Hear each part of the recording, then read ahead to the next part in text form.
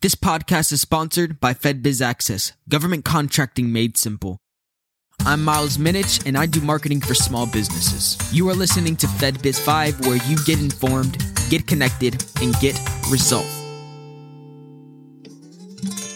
Hello, and welcome back, FedBiz 5 family. We are back today. We have a special guest, Ms. Tracy Plant. How are you doing today, Ms. Tracy? Very good. Great. We thank you for being here, and we thank you for joining us today. Ms. Tracy, before we actually begin, can you just tell us what you do? I am the Vice President of Sales here at FedBiz Access, and I oversee our consultants as well as make sure our client family is taken care of from initial investment to fulfillment. So it's a really big territory to navigate. And so if you think about that, so would you say for small businesses, you would need a professional to do it? I would say, well, of course, I would say yes. I would just and I don't like to use this. I know it's a little cliche, but you can do your taxes for free, but you pay an accountant as a small business. You don't want to try to do your own taxes. You're a small business. You pay somebody to do that.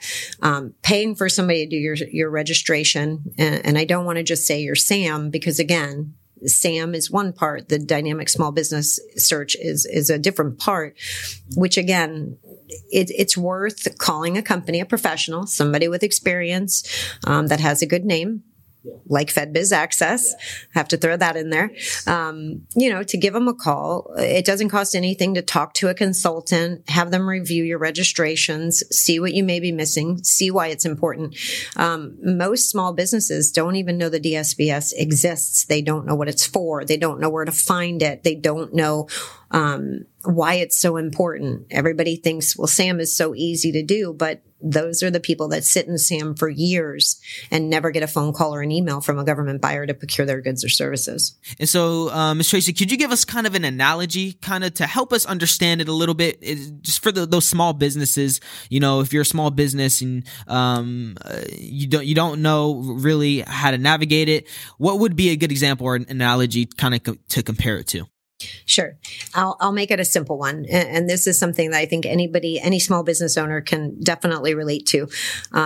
If you're a small business owner and you have a job that you need filled, you have one position in your company that you need filled, and you put out an ad and you get 2 applicants, let's say for the case of this argument, you get 2 applicants, you give them the application, which of course the company, your small business put together an application that has questions on it that are obviously important to you. So we'll say it's a 5-page application. Applicant 1 and applicant 2 get the application.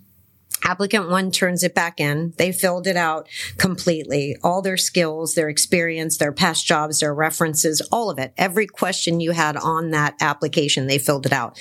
Applicant 2, they filled out their pertinent information. Let's say their contact information, their address, their phone number, their name, maybe, where they went to school, put one skill down, but didn't feel the need to put references or where they worked before. They didn't think that was important. So they had a couple of, maybe a page or 2 that they left blank because they didn't think that was important enough to do.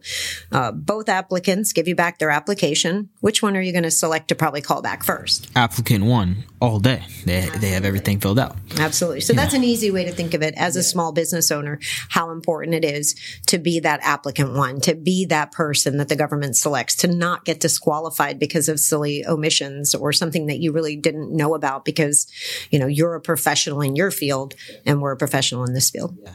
Amazing podcast, amazing information. With that being said, that's the end of today. And if this is you and and your DSBS is not finished, maybe you had no clue about DSBS and you need help. Ms. Tracy, could you guide them on how to get this help and what number to call? Absolutely. You can go to www.fedbizaccess.com. Of course, take a look at our services tab up at the top right. We do everything from registrations to, contracting vehicles, GSA schedule. We also have a lot of marketing we do and even coaching on how to talk to the people in the government that buy what you sell. If you want to give us a call, you can give us a call at 888-299 8266, and one of the representatives will answer your call and are there to help listen and see if there's a need that you have that we can provide a solution to. Beautiful. Thank you for being here, Ms. Tracy. And with that being said, this is FedBiz 5, where you get informed, get connected, and get results on government contracting. That is it for today. Have an amazing day. This podcast is sponsored by FedBiz Access, government contracting made simple. For more information, visit fedbizaccess.com. That's FEDBIZ access.com. Our phone number is 877-376-4249. The extension code is 407.